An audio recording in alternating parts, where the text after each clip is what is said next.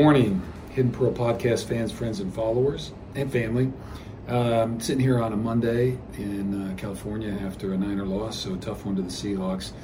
But coming at you for a Mindful Monday. And so given kind of a little bit about what the Niners are going through, I wanted to touch base on dealing with adversity. And so what is a mindful approach to adversity?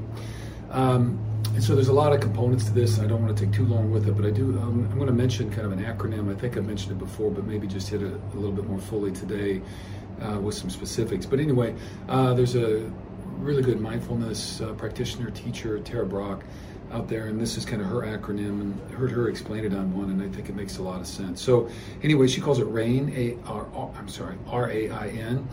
I've, of course, adapted it to Rainer, R-A-I-N-E-R, for a couple other things. But basically, the acronym stands for recognize, allow, or accept, investigate, non-identify. That's her RAIN. And then I've added embrace or reflect. So let's just talk a little bit about that. So the first step about mindfully dealing with adversity, I mean, all of us know things that we kind of bug us. It could be somebody pushing our buttons, a situation that causes anger or some other kind of emotional response. Whatever it is, we all kind of know things that we resist or push back to or cause us some issues. So in those moments when this stuff is starting to percolate, the number one thing, and this is the R, is to recognize. Right, so this is that part of conscious awareness, and I've given you before the kind of 8 tools, and then the first C that we talk about in the 8 C's of the tools of mindfulness is conscious awareness, and so that's really it. And so in that sense of conscious awareness, we recognize that our buttons are getting pushed, or this situation is hard for us, or that we're avoiding the person or whatever. So thinking about that kind of recognition. So once we've recognized it, that's a huge step, and that's why we do meditation and all the other tools. Then the second step is the A. So, and that is, and I think in Tara's world, she calls it accept. I'm a 2-stepper in this, because I think for some situations it's hard to get to the acceptance part, but it's allow it. Just kind of let it be there, right? So I know this thing is out there and it's in my world, and just allow it to be. And again, mindfulness is all about recognizing this stuff without judgment. So don't have any judgment about it, just allowing it to be present and recognize it in your world. And then if you can get to kind of acceptance, and again, reminder on the word acceptance in the mindfulness practitioner's world, it doesn't mean like it's okay. It doesn't mean that we're not going to work to change it. It just means that we're taking a moment. Once we recognize that we can allow it to be without judging ourselves or others or adding a whole story to it, and then we can just kind of accept it. Yeah, this is my reality. So honestly accepting what is, again, leaves you open to trying to work to change it and all that kind of stuff, but that's where we start. And then the third thing, the I, is investigate it. So I've recognized it, this is going on. I've allowed it and accepted it to be, and so there I am with it. And then now this investigation thing. So for me, the way I understand that is really this is kind of holding space, again, without judgment, right? So I've accepted this, here it is, and now I'm going to investigate this thing just a little bit further. So when we do that, it's about identifying then the thoughts and emotions that are attached to it. So I'm having this feeling, this reaction, this whatever. I don't want to go there. I don't want to go to this meeting or this party or see this person, whatever it is that we're kind of pushing back against or resisting. Once we identify it, well, what thoughts am I having around that? Okay, so just take a minute, like, okay, or if you're feeling anger about a situation, just hold some space without judging. And again, a reminder that our emotions are not ourselves, right? That it's not who we are. They're just emotions that we have. And our thoughts, they're just thoughts, okay? They're in our head. They float through, they come and they go, they do all that kind of stuff, but we don't have to worry about it. So just be present with the thoughts and emotions that are connected to whatever it is that you're facing. And then once you've kind of set in there with them, and without attaching, again, a whole story to it, a narrative, whatever that is, disconnect yourself from that whole thing. Maybe explore that just a little bit more. Well, where do those thoughts come from? And then maybe some reality testing, like, is this really a rational response to this? Is this all true? That kind of stuff. And the emotions, just being okay, I'm angry, why am I angry about it? What is that telling me about myself? What lessons are in here to learn? So again, as you're investigating, be honest with yourself about it, okay? And honesty is really important. And remember about the other person, they only pushed your button. They didn't create it, right? So it's up to us to deal with our own buttons as we're working through that. Okay, so that's investigate. Then I've added to Miss Brock's kind of analysis here is this notion about embracing. So this is where, the Ryan Holiday approach, the obstacle is the way, right? And what we resist will persist. So we got to walk into this thing. Oh, I'm sorry, I skipped one.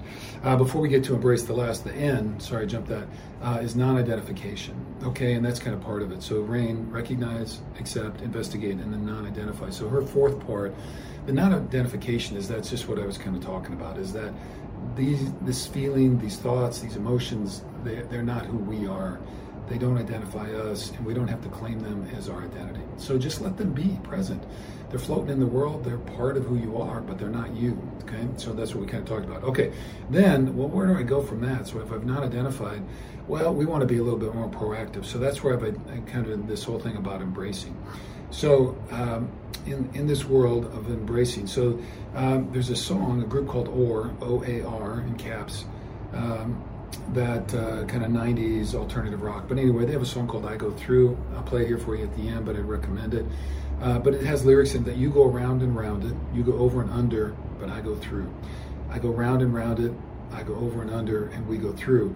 And that's a little bit about this notion, right? We have this stuff in our life. Instead of dealing with it, we kind of try to escape it. All right, and so, but the idea is how can we go through it?